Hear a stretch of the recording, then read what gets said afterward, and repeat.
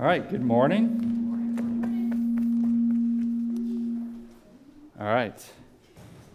Well, welcome to Hope Community Church. I'm Pastor Trevor. I'm glad you can join us, for those of you who are here in person and those of you who are joining us online. Before we get to our message this morning, let's go to our Father in heaven in prayer. Father in heaven, we thank you for this morning. We ask that you would forgive us our sins as we come to you to hear your word. May your word sanctify us, edify us, equip us, Father. May we humbly submit ourselves to your instruction. We ask that your Spirit that dwells within us would help us in that process, that we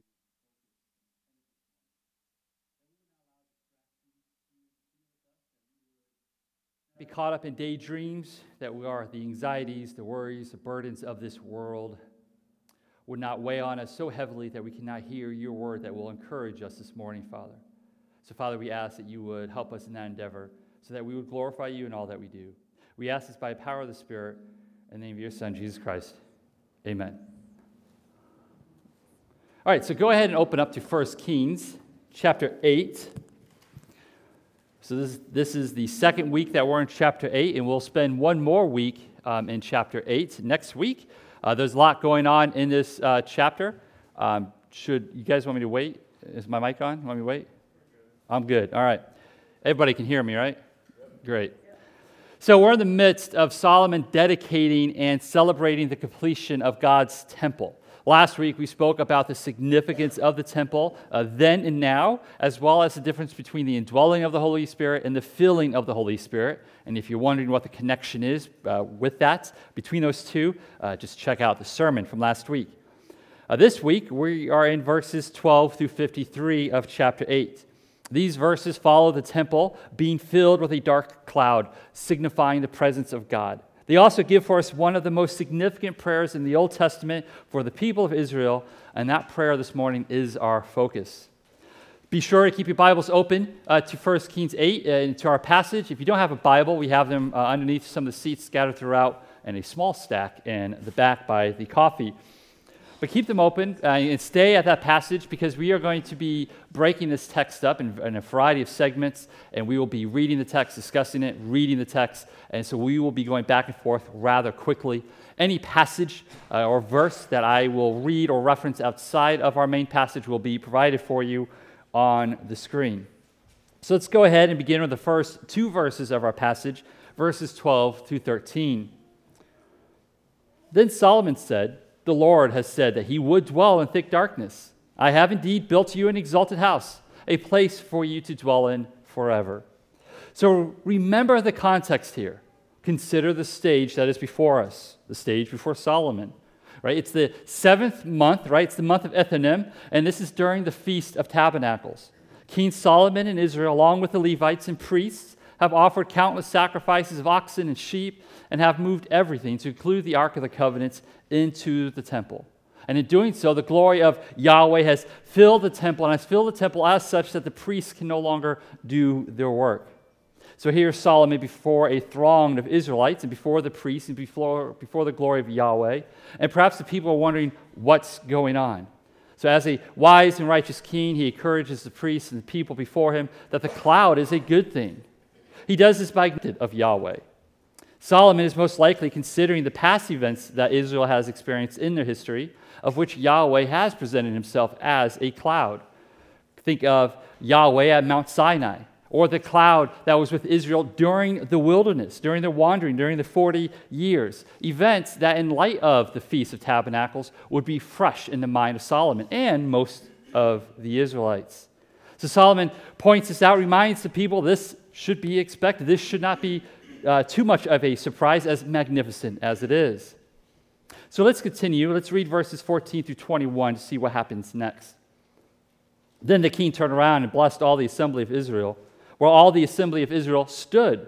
And he said, "Blessed be the Lord, the God of Israel, who with his hand has fulfilled what he promised with his mouth to David my father, saying, Since the day that I brought my people Israel out of Egypt, I chose no city out of all the tribes of Israel in which to build a house, that my name might be there. But I chose David to be over my people Israel. Now it was in the heart of David my father to build a house for the name of the Lord, the God of Israel. But the Lord said to David my father, whereas it was in your hearts to build a house for my name, you did well that it was in your hearts. Nevertheless, you shall not build the house, but your son, who shall be born to you, shall build the house for my name. Now the Lord has fulfilled his promise that he made. For I have risen in the place of David my father, and sit on the throne of Israel, as the Lord promised. And I have built the house for the name of the Lord, the God of Israel. And there I have provided a place for the ark, in which is the covenant of the Lord that he made with our fathers, when he brought them out of the land of Egypt. So Solomon now turns, he faces the assembly of Israel, and with the people standing, he blesses Yahweh. This is like our call to worship. When we gather and we consider why we have gathered, we stand as we enter into a time of worship. And in doing so, Solomon reminds Israel of God's faithfulness to them all these years, all for his goodness, for delivering them out of Egypt and providing them a place of rest and a place of permanence of which Yahweh will dwell, as Yahweh promised centuries ago. The bulk of this blessing is rooted in Solomon's speaking of the Davidic covenant, which Yahweh made with Solomon's father, David, back in 2 Samuel 7. But the key thing to note here is that the Davidic covenant is not like a novel covenant. It's not like a thing that sits on its own apart from everything else, completely disconnected from the other purposes and plans of God. Rather, it's connected further in the past to God's graciousness, to God's faithfulness. That the Davidic covenant is actually in part in how God is fulfilling this day that they are celebrating. For from that day that God delivered Israel out of Egypt and led them through the Red Sea, that's when the Davidic covenant was planned. That's when this day of temple celebration was determined by God. When we talked about this briefly last week, when we quoted, or referenced, I should say, Exodus 15:17. And we'll read it again. This is a verse that comes out of the Song of Moses as the Israelites are leaving Egypt. As they are fleeing the Egyptians, they sing this song. And on verse 17, they saying, you will bring them in, them being people of Israel, people of God, and plant them on your own mountain, the place, O Lord, which you have made for your abode, the sanctuary, O Lord, which your hands have established. And so Solomon has brought this to mind. He has made this connection as to why they're gathering. He's called to mind the faithfulness of God. Now, having done this, Solomon begins to enter into this prayer to Yahweh. And let's begin looking at how this prayer starts. A prayer given in light of God's faithfulness. Let's start by reading verses 22 through 30. Then Solomon stood before the altar of the Lord in the presence of all the assembly of Israel, and spread out his hands toward heaven, and said, O Lord, God of Israel, there is no God like you, in heaven above or on earth beneath, keeping covenant and showing steadfast love to your servants, who walk before you with all their hearts. You have kept with your servant David, my father, what you declared to him. You spoke with your mouth, and with your hand have fulfilled it this day. Now therefore, O Lord, God of Israel, keep for your servant David, my father, what you have promised him, saying, you shall not lack a man to sit before me on the throne of Israel. If only your sons pay close attention to their way, to walk before me as you have walked before me. Now, therefore, O God of Israel, let your word be confirmed, which you have spoken to your servant David, my father. But will God indeed dwell on the earth? Behold, heaven and the highest heaven cannot contain you. How much less this house that I have built? Yet have regard to the prayer of your servant and to his plea. O Lord my God, listening to the cry and to the prayer that your servant prays before you this day, that your eyes may be open night and day toward this house, the place of which you have said, my name shall be there, that you may listen to the prayer that your servant offers toward this place, and listen to the plea of your servant and of your people Israel, when they pray toward this place, and listen in heaven, your dwelling place, and when you hear, forgive. So Solomon stands before the altar of the Lord with his hands outstretched to heaven. This is how he prays. Now notice, he's not bowing his head, folding his hands, or closing his eyes, like the way that we often pray today. It was common then to pray with your arms lifted upwards toward the heavens, with your eyes open and your hands open to Yahweh, to the heavens, to the skies. Now, how you pray, right? Scripture doesn't say you must pray physically in this manner. But oftentimes, our outward posture, the way that we posture ourselves, often forms our inward posture. Because when we pray, what matters is the heart, our inward posture, our spiritual posture before God. And I think sometimes maybe we should often pray more likely like this, with our eyes open, hands outward, because I think we might be more in tune to what we are saying. And I wonder what if next Sunday I came here and I prayed like this in front of you all? I think most of you would probably be like, this is a little weird. And admittedly, I would feel a little weird too, because it's different. It's not a common practice. But I wonder if by doing this, by closing our eyes as if it's a private moment, we're missing something. Because when we pray as a congregation, it's not a private moment. It's a corporate moment. It's a moment of the body to celebrate. We're going before God, talking to Him. And I wonder if we sometimes get too American and we close our eyes, bow our heads, and like it's just our business and you can think and do what you want. Just a thought. So maybe next week, if I come up here and I do this, if I'm convicted by the Spirit to do it, I'm giving you a heads up. Not saying I will, but the Lord, who knows what He has planned.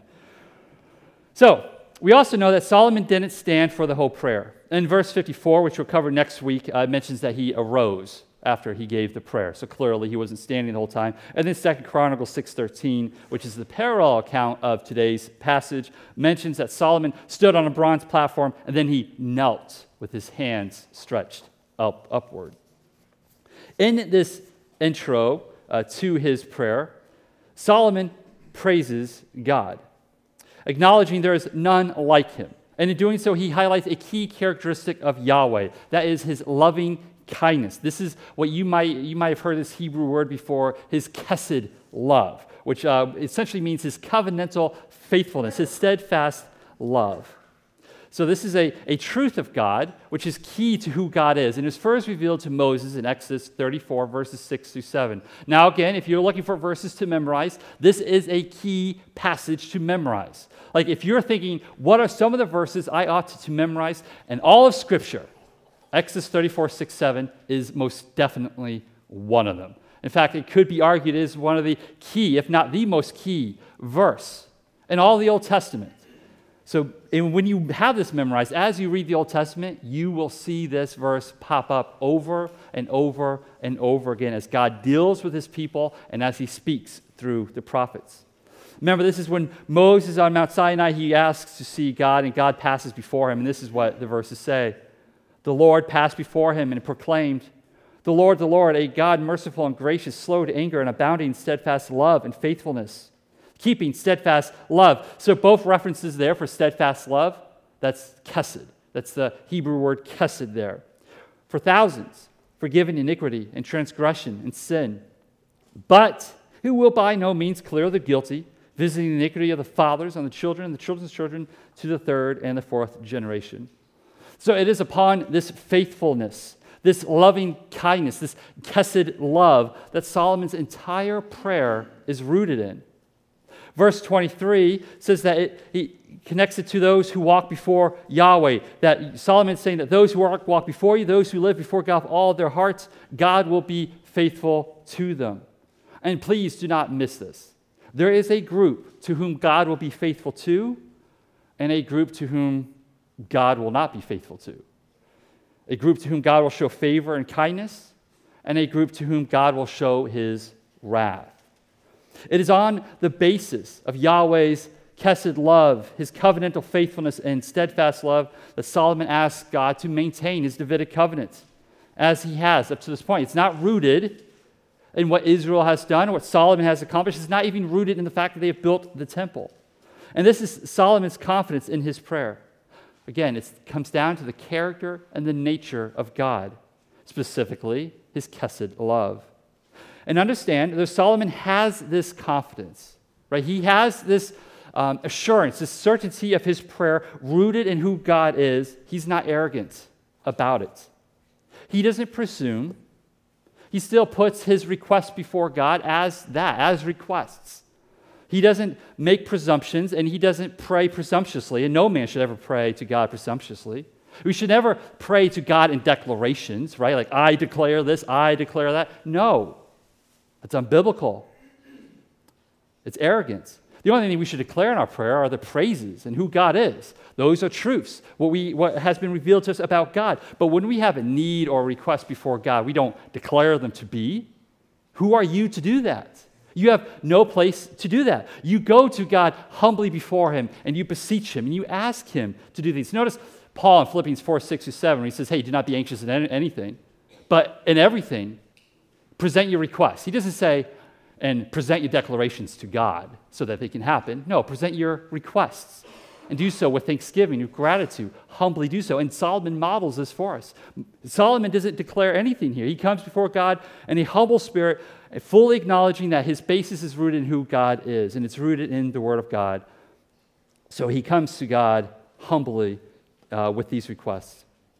Again, it is an arrogant and deadly thing to presume that we have such standing with God to declare things to be in our lives as if we have any say in the matter.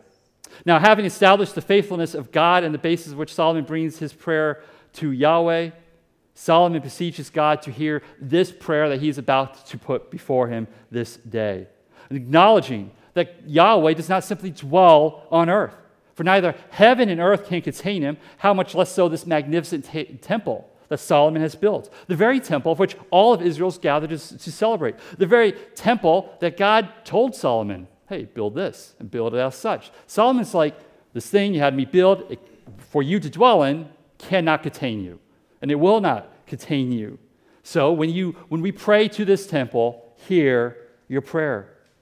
Hear all the prayers of either himself or the people of Israel, fully acknowledging that God does not need the temple, but the temple and Israel, both of them need God.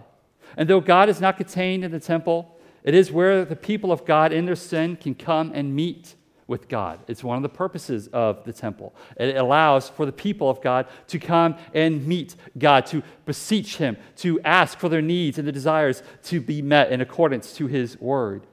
Looking to the temple is a fulfillment and an act of obedience per the instructions of the law. Deuteronomy 12:4-11. You shall not worship the Lord your God in that way, but you shall seek the place that the Lord your God will choose out of all your tribes to put his name and make his habitation, his dwelling there. There you shall go, and there you shall bring burnt offerings and your sacrifices, your tithes and the contribution that you present, your vow offerings, your freewill offerings, and the firstborn of your herd and of your flock.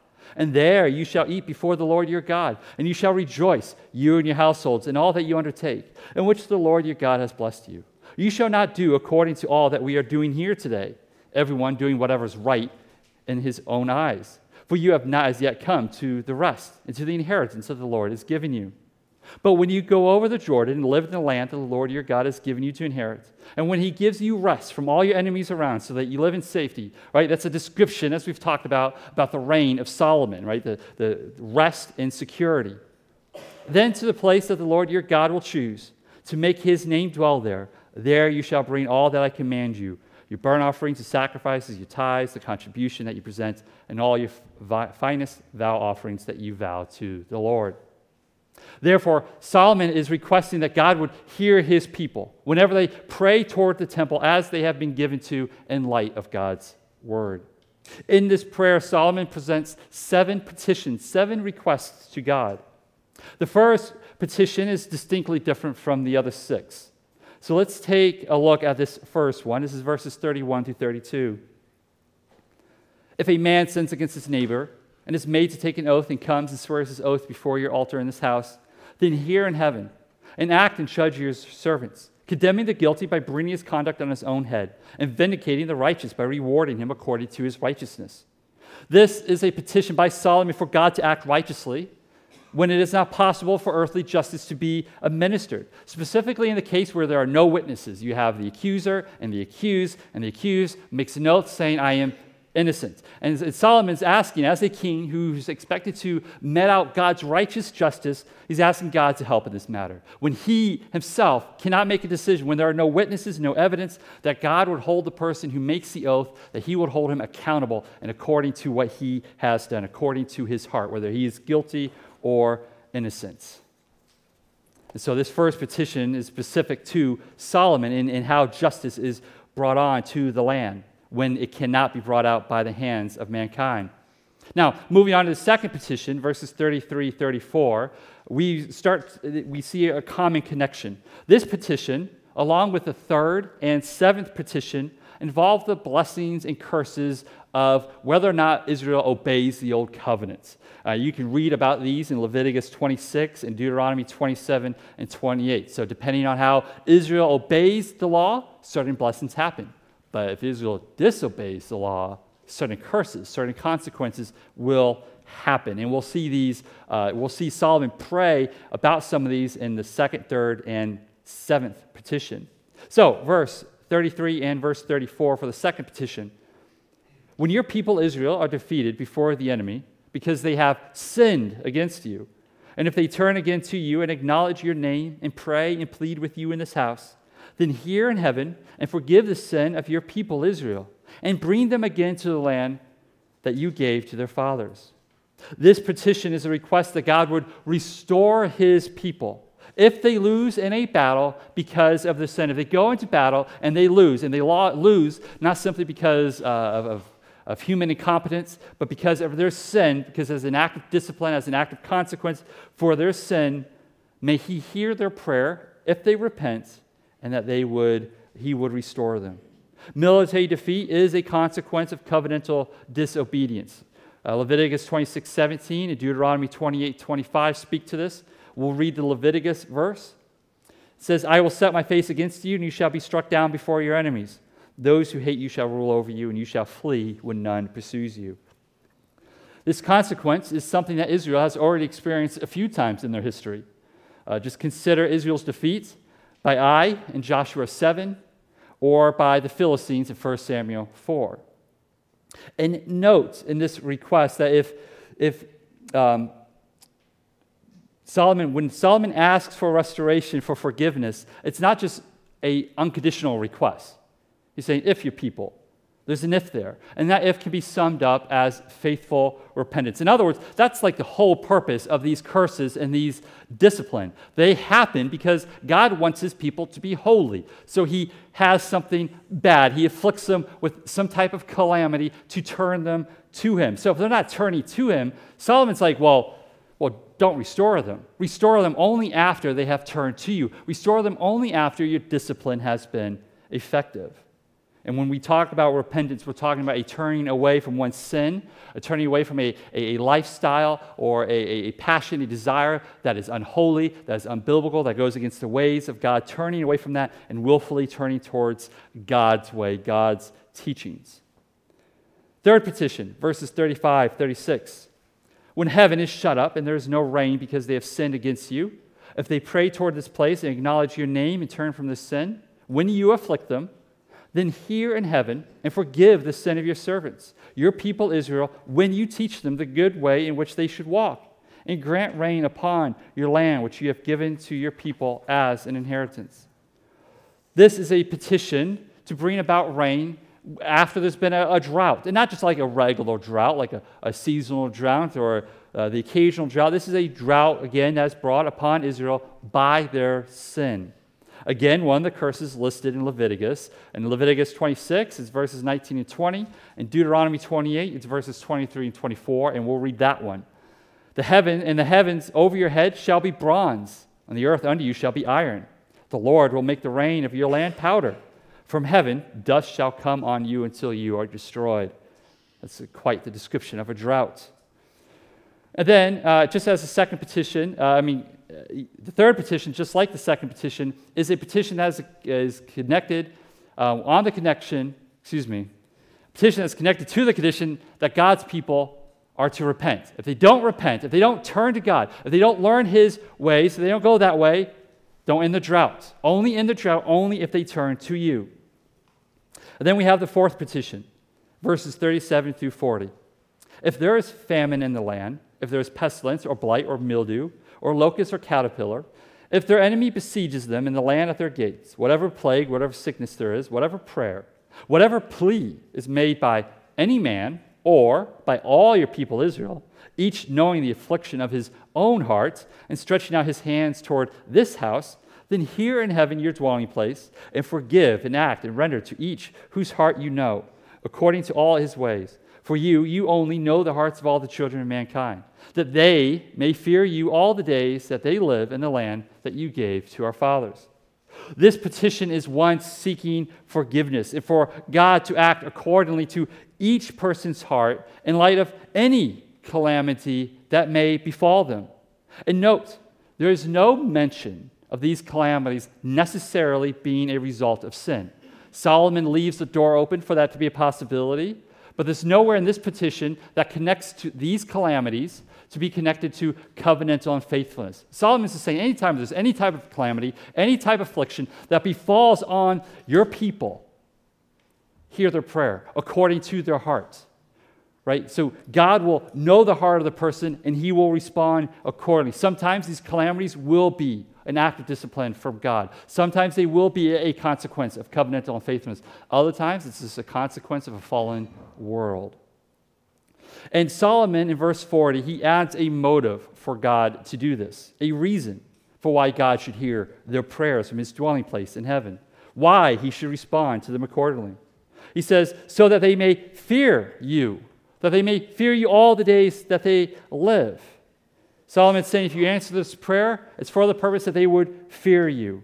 And as Deuteronomy 10:12 tells us, fearing Yahweh essentially leads to faithful service, to faithful living. To fear the Lord your God is to walk in all his ways, is to love him, and is to serve Yahweh with all your heart, all your mind, and all your soul. Essentially, God is glorified when people fear him. Then we have the fifth petition, verses 41 through 43.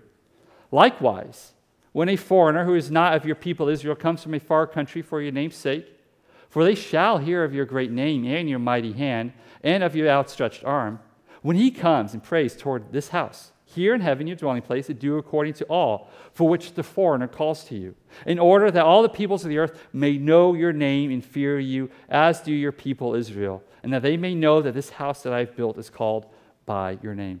So, sticking to the audience of individual prayers, Solomon connects this petition to Gentiles, to non-Israelites, to foreigners. This is almost like a prayer of rooted in missions, of reaching the nations for God's glory. This petition is not rooted in Solomon's sake. He's not asking that his name be made known, but that Yahweh's glory would be made known, that Yahweh's sake would be served here. And Solomon, again, in this petition, there's no connection here to the Old Covenant. There's no connection to sin, because again, especially foreigners and non-Israelites, they don't submit to the Old Covenant, to the law, unless they come in after the sojourn in the land and they join the nation. But Solomon is extending this to people beyond the borders of Israel, beyond those who have committed themselves to the covenants. So again, this is just a general prayer for any type of condition that a foreigner might present. And Solomon is perhaps considering the faithful foreigners of Israel's past and ancestry, which there is no lack. Consider Jethro, the Midianite, who was Moses' father-in-law in Exodus 18, or Rahab, the prostitute, who hid the spies in Joshua 2, or Ruth, the Moabite, directly in Solomon's ancestry. And possibly Solomon's even thinking of King Hiram of Tyre, another foreigner, and a foreigner who helped build the temple. Now we have the sixth petition, verses 44 through 45. If your people go out to battle against their enemy, by whatever way you shall send them, and they pray to the Lord toward the city that you have chosen and the house that I have built for your name, then hear in heaven their prayer and their plea and maintain their cause.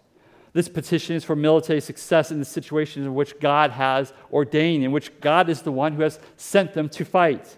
In those moments, Solomon pleads with God to hear the prayers of his people, hear the prayers of your soldiers, and maintain their cause. Then we have the seventh and final petition, verses 46 through 51, and perhaps the most significant petition of all of them, especially to the Israelite 400 years later who is in exile in Babylon, in the very situation of which Solomon speaks of in this petition. And we'll include the final two verses of our passage as well to finish it out. If they sin against you, for there is no one who does not sin, and you are angry with them, and give them to an enemy so that they are carried away captive to the land of the enemy, far off or near, yet if they turn their hearts in the land to which they have been carried captive, and repent and plead with you in the land of their captives, saying, we have sinned and have acted perversely and wickedly, if they repent with all their heart and with all their soul in the land of their enemies, who carry them captive, and pray to you toward their land, which you gave to their fathers, the city that you have chosen, and the house that I have built for your name, then hear in heaven, your dwelling place, their prayer and their plea, and maintain their cause, and forgive your people who have sinned against you, and all the transgressions they have committed against you, and grant them compassion in the sight of those who carry them captive, that they may have compassion on them. For they are your people and your heritage, which you brought out of Egypt, from the midst of the iron furnace. Let your eyes be open to the plea of your servant, to the plea of your people Israel, giving ear to them whenever they call to you.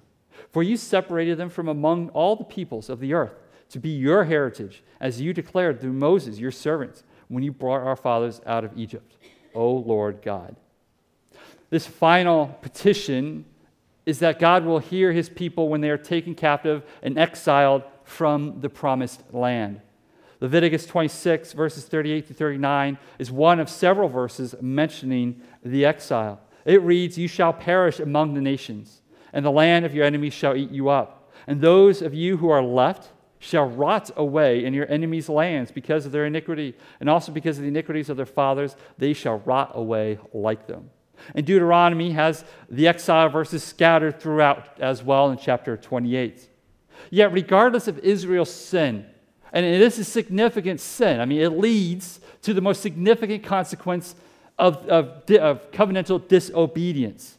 Despite this sin, Solomon still appeals to God's faithfulness. He still appeals to God's chesed love, that if the people repent with all their hearts, that God would hear them, that God would deliver them, that God would bless them, that he would extend passion to them, even by their captives, even within the land of which they are captive. And again, this isn't a plea that's made out of desperation. This is not a novel plea either. It's not like Solomon was kind and compassionate and he thought of his plea himself. But Yahweh, God himself, commanded this to be. Leviticus 26, following the verses we just read, verses 40 through 42. But if they confess their iniquity and the iniquity of their fathers in their treachery that they committed against me, and also in walking contrary to me, so that I walked contrary to them and brought them into the land of their enemies, that's the exile, if then their uncircumcised heart is humbled and they make amends for their iniquity, then I will remember my covenant with Jacob, and I will remember my covenant with Isaac, and my covenant with Abraham, and I will remember the land. So Solomon's plea is one that's rooted in the Word of God, a plea based on what God has already said he would do. And it's not always good for us to bring up the past. It's not always good for us to wallow in our own past, or even sometimes the church's past. But when it comes to the past of God's work, to the past of God's Word, it is a good thing. Note how Solomon ends his final petition and how he ends his prayer. It's related to how he started the prayer. Solomon begins at the beginning. Solomon looks back to the past of Israel to recall and bring to mind for himself, for Israel's sake, as well as bringing to mind, to God's mind, what God has already done. And whatever good is to come in the future must come from the same place that has come from in the past. Right? We must not look to the future and consider, well, how can we get God's grace? How can we get God's mercy so that we can enjoy it? What novel ways or what fads must we cling to get it? No, we look to the past and we consider, how has God given out? How has he meted out his grace and mercy and his favor to those who are faithful to him? So we look to the past to see how we can get it in the future, out of the grace and mercy of Yahweh's nature and his purposes for his people. In this recalling of what God has done, Solomon also points out that Israel, God's people, they have been set apart. They've been set apart for Yahweh's sake, for Yahweh's glory. This happened when God delivered them from the hand of Pharaoh in Egypt. God, having set his people apart for his name, he will not allow his people to disappear. He will not allow his name to disappear forever from the face of the earth. He will maintain his people. He will maintain his cause with his people. He will keep a remnant for his sake. And in light of that truth, Solomon pleads with God to hear their prayers for forgiveness and restoration when they sin, if they repent. So how does this deal with us today? right? We're not under the old covenant. Well, let us consider what Solomon's main need is in this prayer. What is he exactly looking for? What is he seeking from God? God's favor, God's presence, God's blessing, from which flows peace, joy, and life, regardless of circumstance. A thing that is rooted in the actions and character of God himself, which Solomon connects and which makes sense, is rooted in the Exodus event.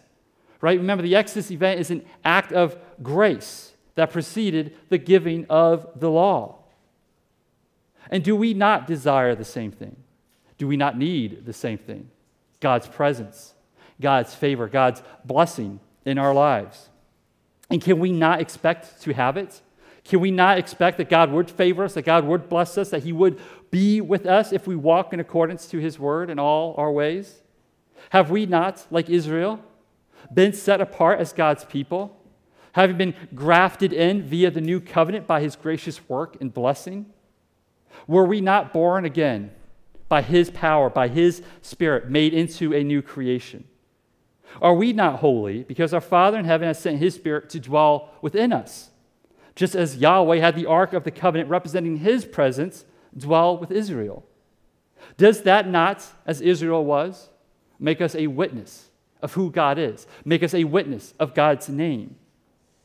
Then should we not only desire to live holy lives so we can continue to experience the blessing of his dwelling within us, but also desire God to be faithful to protect his name, his reputation, his witness, to help us glorify him by being blessed with his presence and favor as he hears our prayers, as he walks with us and does not abandon us even if we sin, even as the Israelite went into exile. And as Solomon pointed out in verse 46, there is no one who does not sin.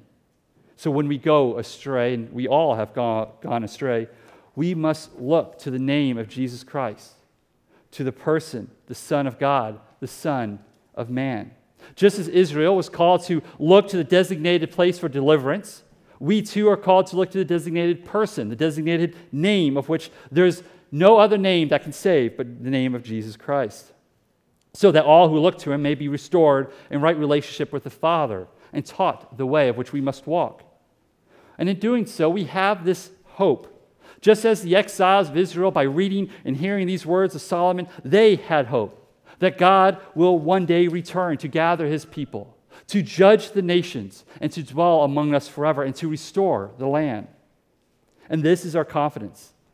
This is how we know that this hope applies to us, the basis of which we can go to God and make a similar prayer.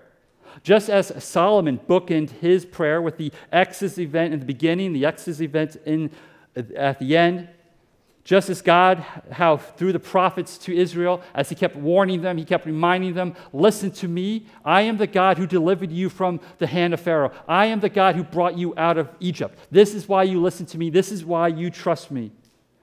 And that this is our confidence. We too must do the same. We must look back. Just as Israel is called to look back to their Exodus event, we must do the same. However, though, our Exodus event is not the Red Sea passage.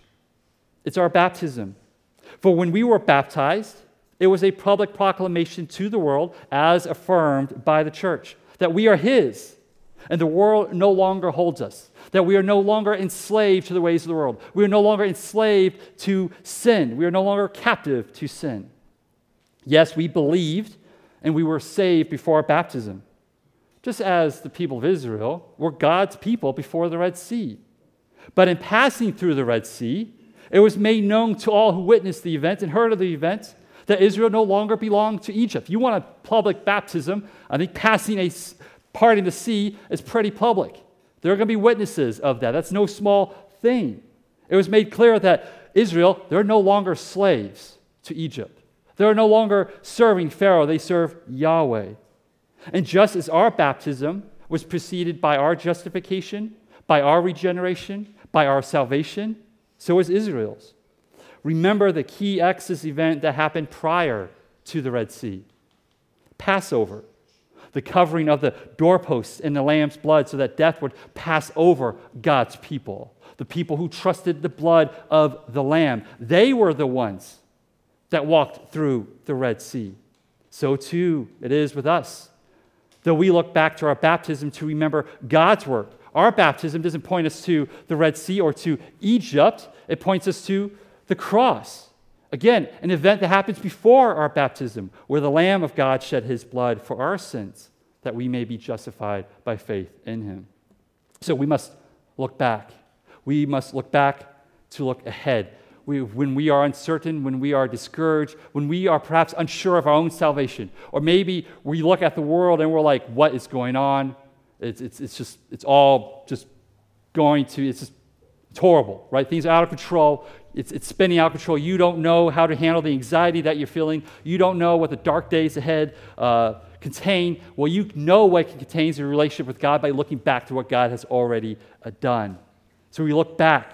We look back to when we were born again, which was affirmed by Hope Community Church, which was affirmed by the local church that baptized you, and which is reaffirmed every week. This is why we do communion every week.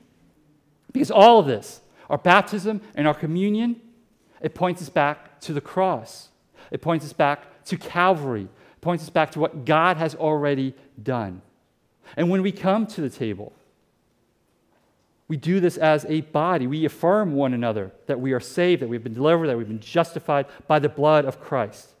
And we do this, right? We come to the table every week so that at the very least we can be reminded of God's work and we can be reminded of what's to come. Communion points us to the cross, the shed blood of the Lamb, but also points to us that one day Christ is going to return. He's going to set an actual table. There's going to be actual wine and food, and the bride of Christ, the church, is going to gather. They're going to celebrate his return, and he will judge the righteous, and he will judge the wicked. And so we trust the goodness of God. And the goodness of God is only available to those who repent of their sins. And if you've repented of your sins, you know you're forgiven. Again, you know that because you can look back to your baptism. You can look further back to the cross, to what Christ has done on the cross. There's no need, right? Christ died. He said, it is finished. There's no need that once you sin, after you've accepted Christ, that once you've sinned, that you need to somehow earn your favor back with Christ. There's no need to think of new ways to, well, I've done this. How do I restore myself with Christ? You repent, just as Solomon. Just as it was in the day of Solomon, it's the same for the days today. You repent. You turn your heart to God. You don't need to partake of sacraments to be forgiven. You just need to confess and repent. You don't need to confess to a priest. You don't need to pay indulgences. You don't need to do any work of man to be forgiven by Christ. You just need to confess and turn away from that lifestyle. So at this time, Matt will come up and he'll administer communion. I'll close in prayer, and then after that, take a moment to pray, confess any sin that you're holding on to, and if you are not holding on to any sin of which you have not repented of, you are welcome to come to the table to be encouraged, to be reminded of what God has done for us in the past, and what we have to look forward to. Let's pray. Father, thank you for your word. Thank you for this blessing. We thank you that you are patient with us, as you were with your people, Israel. We thank you that you've given us this example, that you've given us these words of Solomon through your word. Help us to respond appropriately to these words. Help us to meditate on them night and day. Help us to always have your words, your statutes, your commands before us. Help us to regularly ponder the gospel, the good news that the Son of Man came to die so that we would be saved, that we would be forgiven. Help us to look to the cross anytime we doubt ourselves. When we are perhaps struggling with anxiety or depression, help us to look to the cross. Help us to look to the church, our brothers and sisters in Christ, who encourage us, who affirm us. Help us to consider the day we were wet. Help us to consider the taste of the cracker and the juice, Father, that we're about to partake in this morning. And I ask that you would bless these elements so that as we go out today, as we go out, whatever the world, whatever life, whatever you have ordained to afflict us or come before us, Father, that we would not forget the taste of the gospel, that we would not forget the taste of the cracker or the juice in our mouths, Father. And we will be reminded that we are yours forever, that your Holy Spirit dwells within us and you will maintain your cause within us. So we ask that you would help us to walk in the light, that you would help us to be filled by the Holy Spirit, that we would seek your ways, that we would have an appetite for righteousness and holiness, and not for the ways of this world. Keep us from temptation so that we do not fall into it, Father. Give us the means to which we can escape it, deliver it, and when we do sin, Father, help us to come back to you, recognizing we can, and we can do so confidently, not because of anything that we have done, anything that we will do, but purely by the work of your Son, Jesus Christ, by the blood that he has shed and the grace that you have bestowed upon us. Father, I ask that as we come to the table this morning, that we would consider what awaits us, and that we would be encouraged that those who are saved, those who look to the name of Jesus Christ, we are saved, we are delivered, that regardless of what the future might hold for us, Father, whatever pain, whatever suffering we may incur, we have an eternity of glory that awaits us. And so, Father, we anxiously look forward to the day when Jesus Christ would return, and we ask that he would come, and he would come quickly. But in the meantime, as we wait for that day, help us to be holy as you've called us to be holy. Help us to be faithful. Help us to be the witnesses of your good word to those who are lost, so that none would perish. Father, we ask all these things for your glory by the power of the Holy Spirit in the name of your Son, Jesus Christ. Amen.